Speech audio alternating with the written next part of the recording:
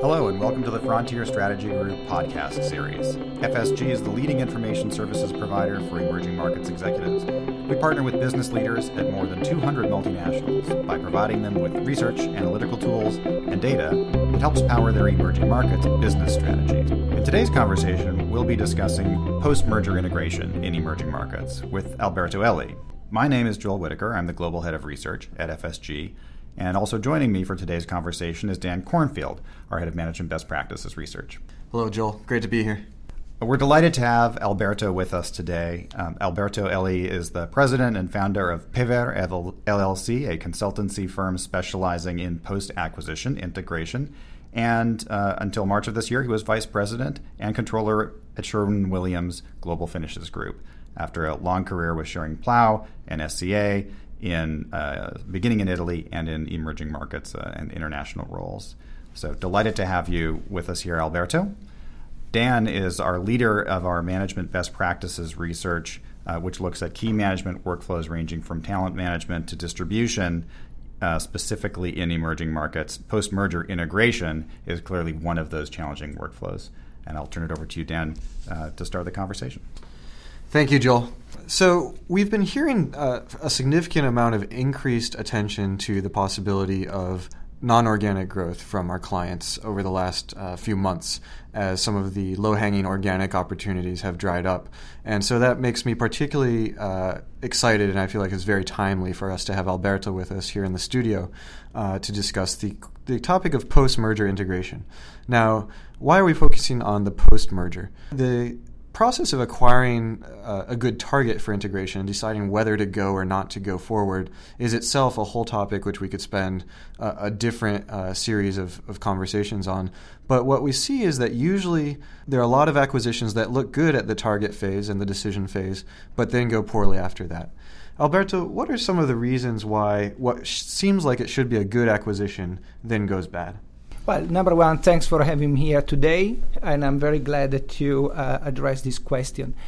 There are a lot of reasons why an acquisition can go bad, of which a poor strategy is probably the most important single factor. It doesn't matter how much or how less you pay an asset if the strategy is poor. You will never get shareholder return value.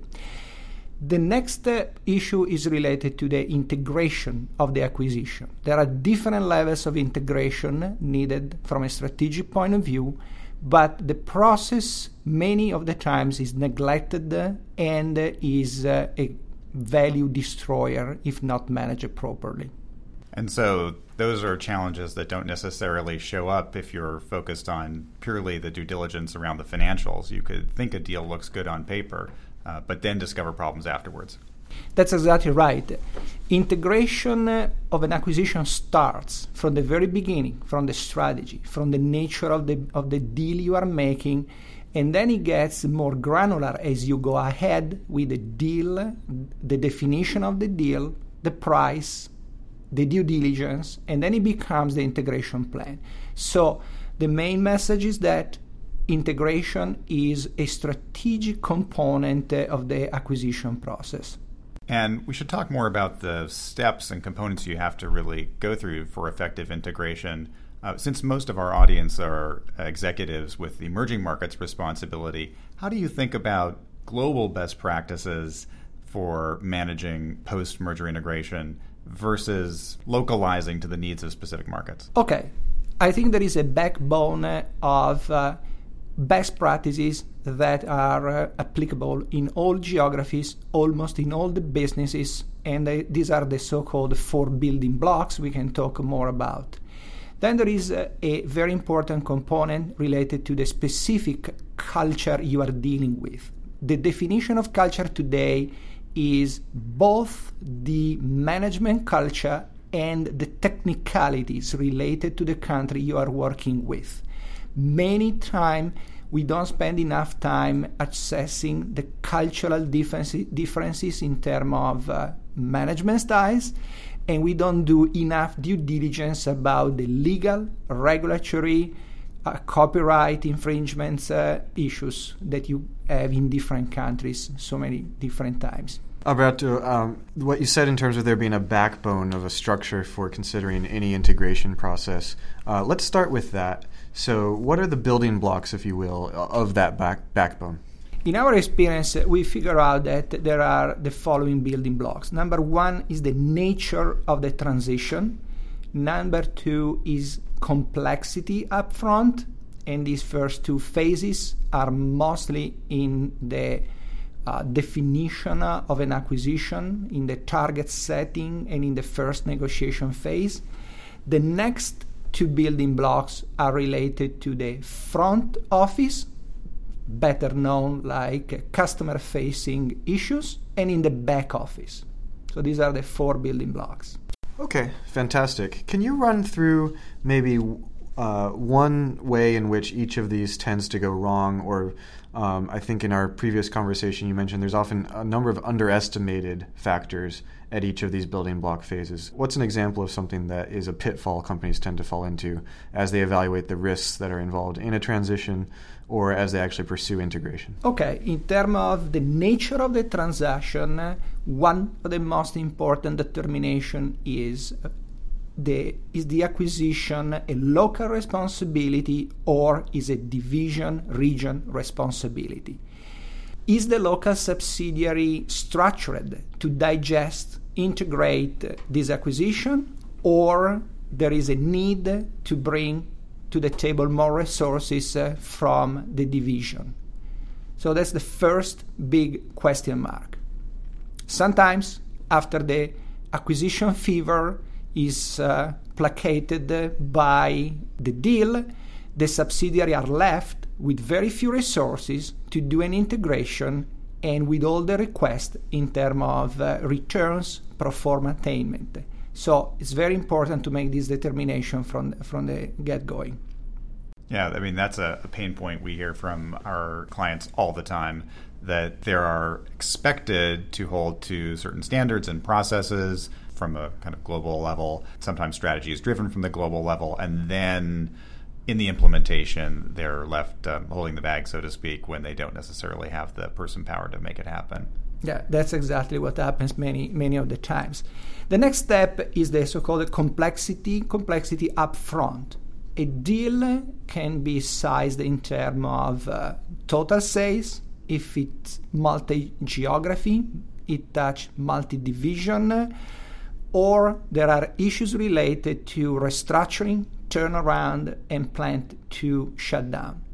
This is very important because, one more time, you need different and specialistic resources to address some of these issues. So if it is not clear from the beginning what kind of activities you need to perform, it's very unlikely you will have the resources aligned and ready to deploy the actions when you need to deliver on pro forma.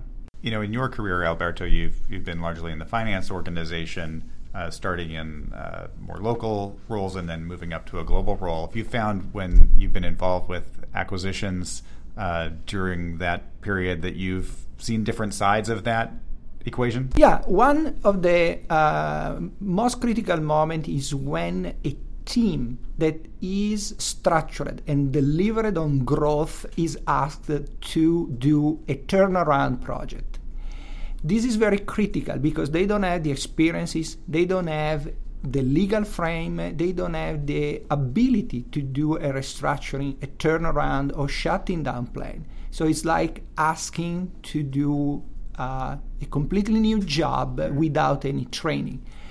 Then you need to, if that happens, you need to have the division or the group level helping out. But we are talking about reaction. The right things to do when you assess the complexity up front is to plan for maybe different activities from which you are used to doing a subsidiary. That's absolutely crucial. One of the things that happens in a typical acquisition process is the formal due diligence right before closing, maybe between negotiations and the closing of the deal.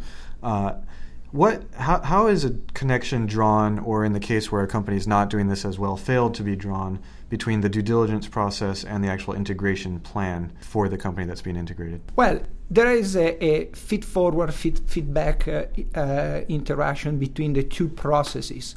You need to have both processes as a kind of a standard frame, and one feed the other. A due diligence has to be tailored to the specific country, specific business, and specific company you buy. The integration plan is tailored with the resources you have and what needs to be done to deliver on the strategic intent. So you need to feed the due diligence with most of the questions that you are going to have to address the integration process. Okay, excellent. So the first two building blocks have been the nature of the transaction, whether it's going to be a transformational process and whether it's appropriately resourced. And then secondly, the degree of complexity involved in the transaction and how that feeds into the integration plan itself. What are the third and fourth building blocks? Refresh us on those, and then let's dive into the third. Yeah, the third block is about customer-facing. Sometimes it's called the front office. It always goes without saying that you need to keep the sales. You need to keep the sales of the acquisition. But this is a pretty general proposition, and you need to be very specific, because when you are looking into an acquisition, you may not, and by design, have all the sales you are acquiring because compliance issues, because segments or sub-segments in the market that you don't want to compete in. So you have to adjust immediately your top line projections to the market and to the part of the market you want to compete on. This is one of the bigger criticalities in this phase. And then it goes hand in hand with customer retention, understanding the customer relationship, if there are specific contracts, distribution agreements, rebates policies or discount policies or co-marketing, and depending the size and depending the geography, many of these agreements are not written. So you have two ways to go about. Number one, try to extract most of the intelligence from the management during the management team moments before due diligence, during due diligence, and immediately after you enter into the new target. You can ask part of the contract to have most of this agreement in writing before you close. That's another effort to have clarity and to have a good start with your customers, because you cannot discuss what you don't know. What have you learned in your experience about the impact of branding and brand positioning changes on the customer relationship? One of the things that we hear a lot when we're working with our clients in market, if it's a Western firm that has grown there through acquisition, they've often imposed a certain set of global brand standards for which there's very good business rationale, but it can have some local challenges if that brand brings different kinds of associations with the customer. Great question. Local brands is a very important part of your commercial strategy. There are brands that we think are global, but they are not global in specific countries. A brand that is very well known in the US may not completely known in Turkey. So when you acquire a good brand with good recognition in Turkey, just as an example, you may want to keep it for a while. Then you have some bifurcation in your branding strategy. Number one, do you want to go with a dual branding strategy? Sometimes 3 brands like good, better, and best. And then you want to introduce maybe on the top of your umbrella brand that you want to become a global brand. Sometimes you want to just say part of a corporation. So it's a very important step, and it's another step that usually is not really part of any due diligence. It is not a bad idea to do some analysis about local brand recognition, and it's not another bad idea to have the global marketing team sitting together before closing an acquisition, understanding the implication of branding before hitting the ground. Even in purely financial terms, brands are supposed to have value, right? That's exactly right. So in terms of the front office, 3 topics we've just covered here. 2 of them are really born of informality, right? So in the emerging market space, you're dealing with informal ways of doing business very oftentimes. Some of those are not above board, and so FCPA violations may require you to reassess the addressable market and cut back on some of the commercial activity in that space. Some of them are very much above board, even though they're informal, right? And so then there's that's to your point about saying, okay, are there explicit contracts in place? What else may have been agreed to that's not written down? Do we owe them a rebate at the end of the year? And finally, the brand considerations. Have you built a plan for how you're going to manage retaining or not retaining the brands that you're acquiring? That's all front office, and a lot of times that gets a lot of attention. Actually, a very important consideration when you talk about front office is related about the formal and the informal market. That's another important consideration aside FCPA compliance issues. You may have an informal market that is okay from an FCPA point of view, but is definitely not okay from a fiscal point of view. Just one example, your customers, they refuse to invoice you because they don't want to deal with the VAT. So their informal approach to the market will infect your compliance at the end of the day. So that's a part of the market that you don't want to compete. So when you do a market analysis, you may want to consider the total market, let's say $5 billion market.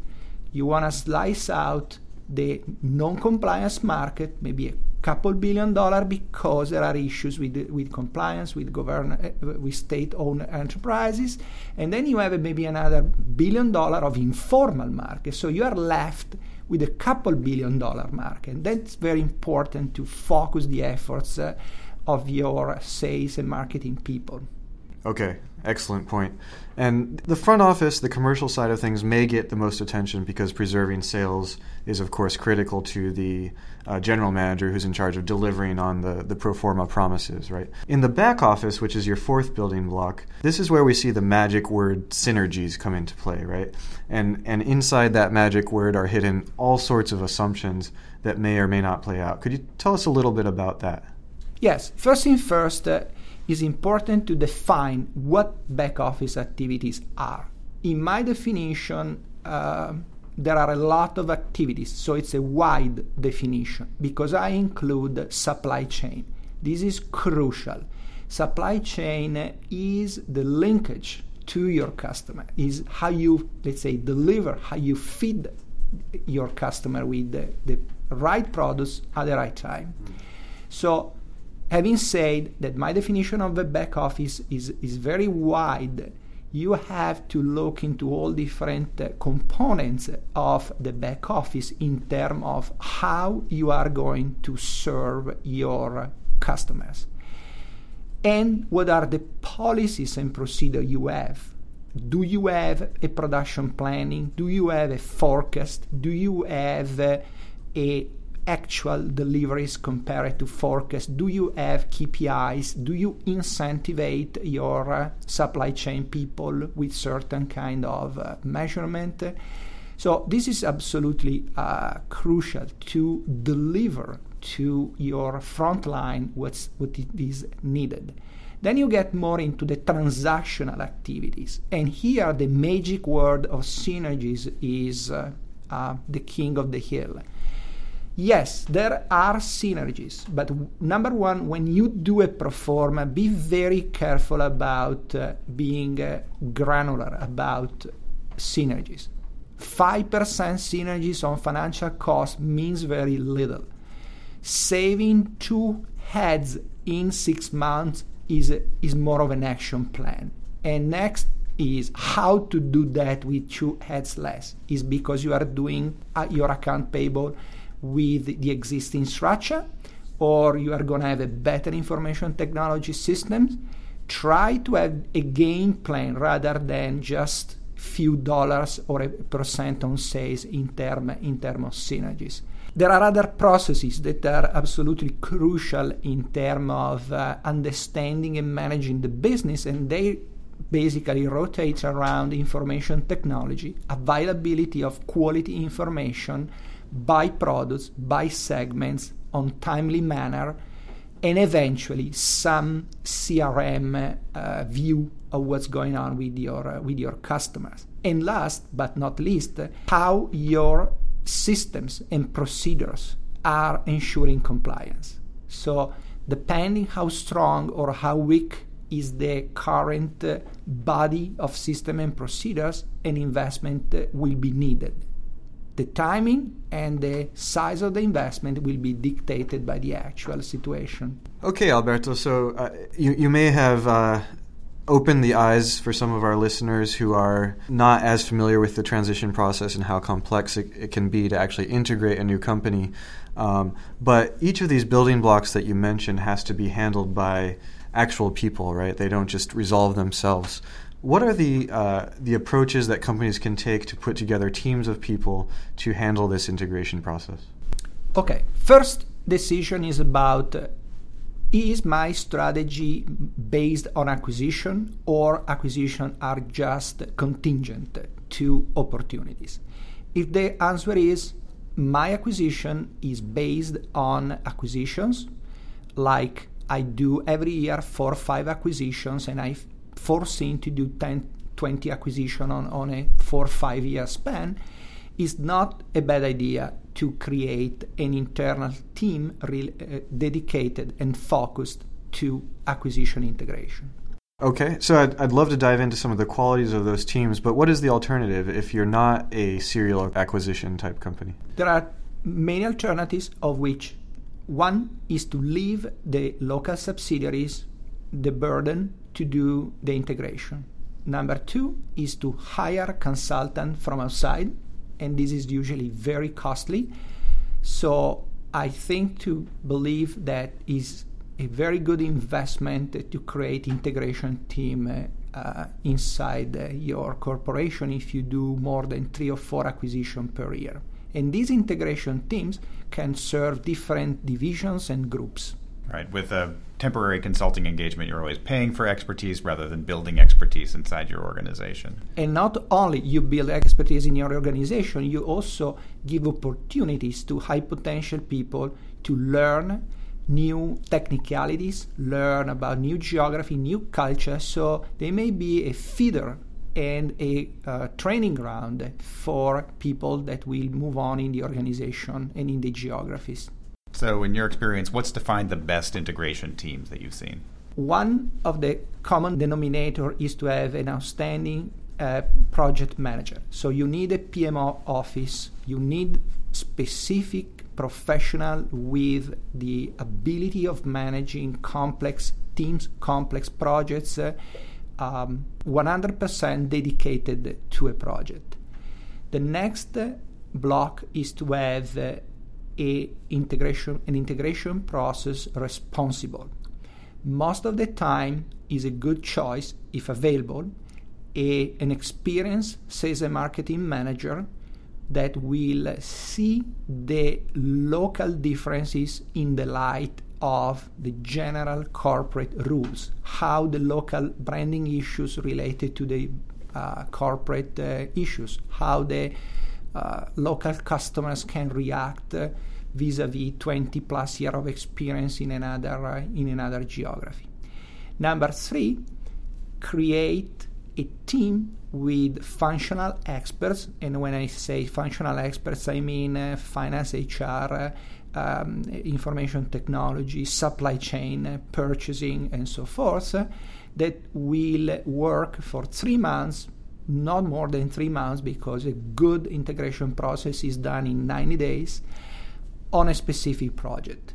And this guy needs to be experienced. They need to be flexible to maybe live for 3 months in a different geography, and then they need to be flexible to be redeployed onto another project. It's not just about skill sets, it sounds like. It's really about the character and personalities involved as well. Yes, because you can create a body of policies and procedure and best practices. Yes, you can have the skill sets, but at the end of the day, you need to have passion, and most of these acquisition teams will face a large amount of unknown. So within the frame, they have to be flexible and passionate enough to react, and react in a good way. Also, a high tolerance for going through the dirty laundry of a lot of organizations around the world, right? And the intelligence to go through the dirty laundry, understanding what is really dirty, what it is not dirty, and the definition of what can be done locally and what cannot be done in full compliance without just saying no, because most of the time it's not perfectly black and white. You need to stop the most blatant activity that are not in compliance, but you also want to defend the business. So there's a lot to adapt. Well, it's an interesting challenge for our clients in determining the best way to invest in this integration capability, because there's a strong argument for a central capability that can be deployed to regions and to country heads, but the business case comes from the bottom up in a lot of ways. That's where the benefit comes in. So I hope that this conversation helps our clients think that through, what they should be doing and what they should be expecting Corporate Center to do, what should be managed on an international level. I think we'll leave it there for now, and thank you very much, Alberto, for sharing your insights and your experiences. Thanks, Dan, for moderating the conversation. For our FSG clients, you can look forward to a report coming out of this same research we've been discussing today, coming to you on our portal, portal.frontierstrategygroup.com. And if you'd like to speak more with Alberto, your account manager will be more than happy to arrange that conversation. Thank you, and we wish you best outperformance in your emerging markets.